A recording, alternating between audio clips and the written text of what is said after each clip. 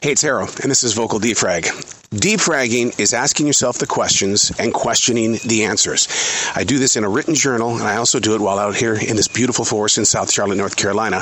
Whoa, I call it a transition walk. You come out here, you're listening to your transitions, you're trying to understand your transitions. We all go through mood swings, we all have different mindsets as we prepare for our day, and we execute what is in that day. We transition, but we don't study our transitions, and that's what defragging is all about, to help myself understand why I'm moving in a certain direction. And it's my goal to help you put yourself on a path like that as well, where you ask the questions and you question the answers. This is Vocal Defrag. My subject this morning is based on the things we would like to change, but we don't. The things we would like to change, but we don't. Egg cartons. Those eggs are being broken every day at grocery stores, and so often you get home, dang it, broken eggs. Some people, they bring them back. Other people, they just accept what they've got. But nobody is changing the egg carton. It's still just as flimsy as it's always been. Toilet paper rolls. What is this all about? It took me a long time to even understand where we are in history when it comes to toilet paper. What people had to use back in the 1800s versus what they're using now. And from what I understand, when you travel the world, different nations have different textures with their toilet paper. But it isn't going to change. Nobody's pushing for it. Change. They are trying to push for things that control our environment. Cars with less fossil fuel. We're doing everything we can to build a stronger planet. But there's a lot of non-believers when it comes to climate control. They say nothing's really going wrong here, and yet we see it every day. Is there change? Kinda, sorta. But when you compare it to where we've been, and I'm a child that was born in the 60s, so I do know what the 60s and 70s once looked like compared to the fresh air that I have right here in this beautiful forest in South Charlotte, North Carolina.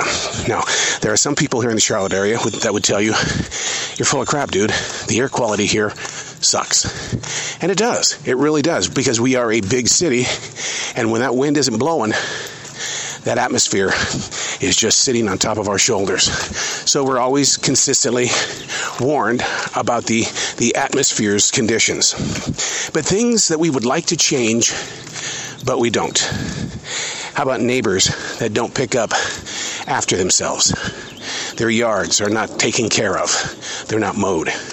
There's tree limbs on the ground at all times. Okay, I mean, you could go over there and do it yourself, but it's not your yard. Things you would like to change, but you don't. How about the person in the mirror and the way that person in the mirror looks at you, talks to you, refuses to listen to you? How do you change you if you don't ask the questions and question the answers? One of the things that I was blessed with, and it was not a blessing while it was happening, was when Jazzy first came into our life. She is our pointer, an adoption, one of 10 that we've had in our years together. And this was the first one that actually was a disaster artist. She's also an escape artist. Disaster meaning she will rip that house to shreds if left alone. Can't do it. She went through 2 gigantic solid metal kennels.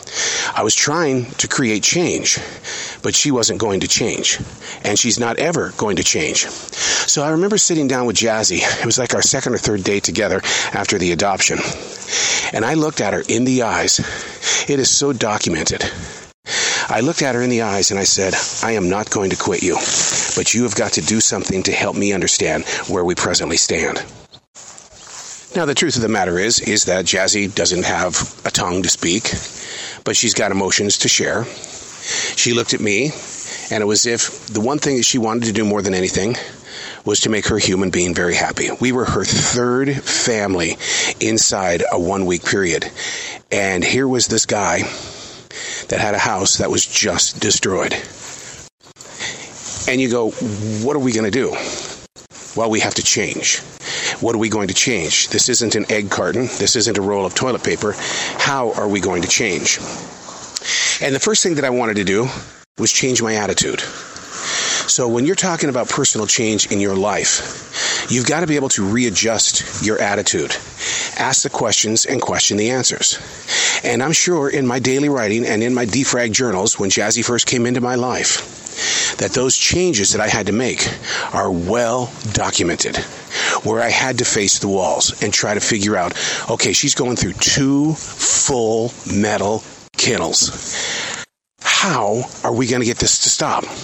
I'm not going to put her outside. I'm not going to give her drugs. I need for this to stop. And never once, God is my witness, she has never been punished for anything that she's done. So the things we would like to change, I say it starts with the attitude. And my attitude was that this was a special needs dog. This dog needed some extra love, needed some extra support, needed something that she wasn't getting in her life, or maybe her first family gave her a lot, and she was just trying to find someone else to do it, to give her exactly what she needed before she was shut down in a gigantic kennel in South Carolina. So the change in the attitude was, I'm going to be here for you.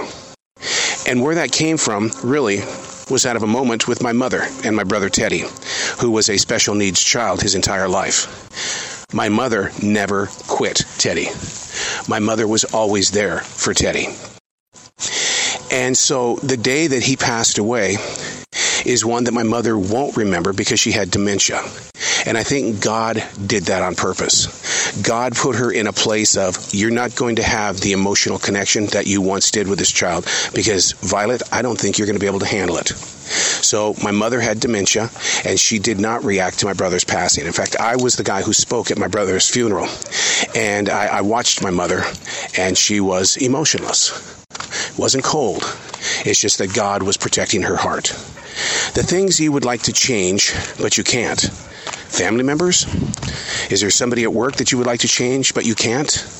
What are those areas that you could change in the shape of your attitude? You know, there are people that come into the grocery store all the time that I know are going to steal from us. It hurts like hell. Just yesterday, 2 gigantic sheet cakes just walked right out the door. They didn't care. I would like to change that, but I can't. I was told one time, because my name is not on the building, I should just let it go. In fact, our managers have been told, if somebody is stealing something, just let them go. So the change in my attitude, and I don't think it's a positive thing, the change in my attitude is, well, you know what? Let them have the poison food. They poisoned it by stealing it. Let the devil get inside their souls. And see, that's getting preachy. That's just going too far. But it's poisoned food.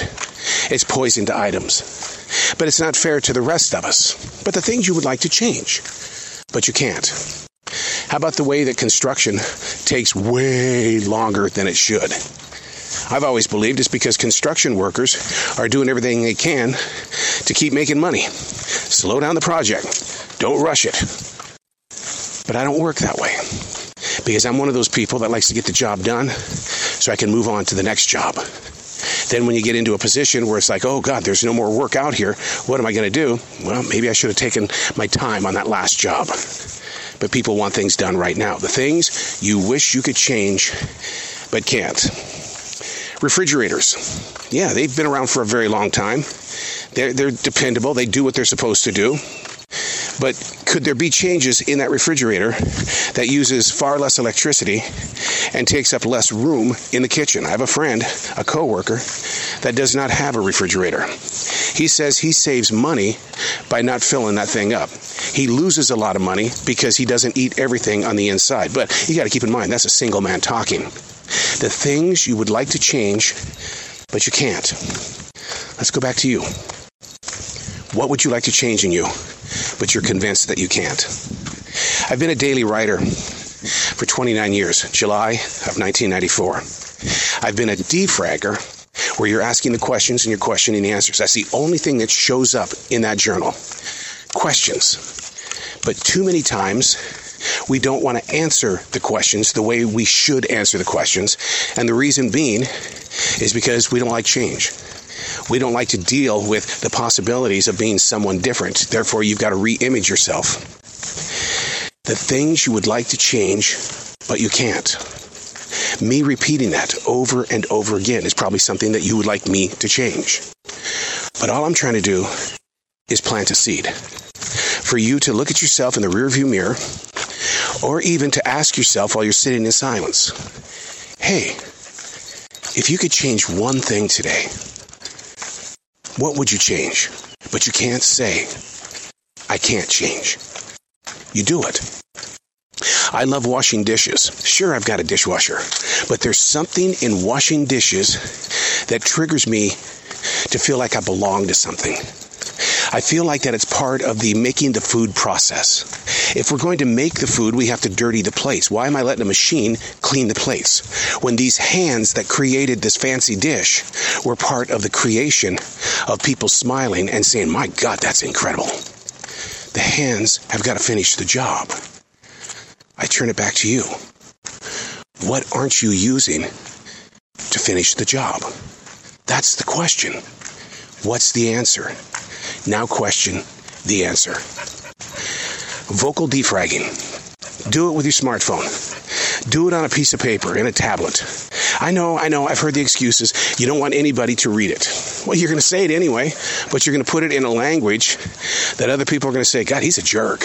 Or, God, you complain a lot. Geez, where's happy you? Go back to happy you. I'm Errol, and that's Vocal Defrag.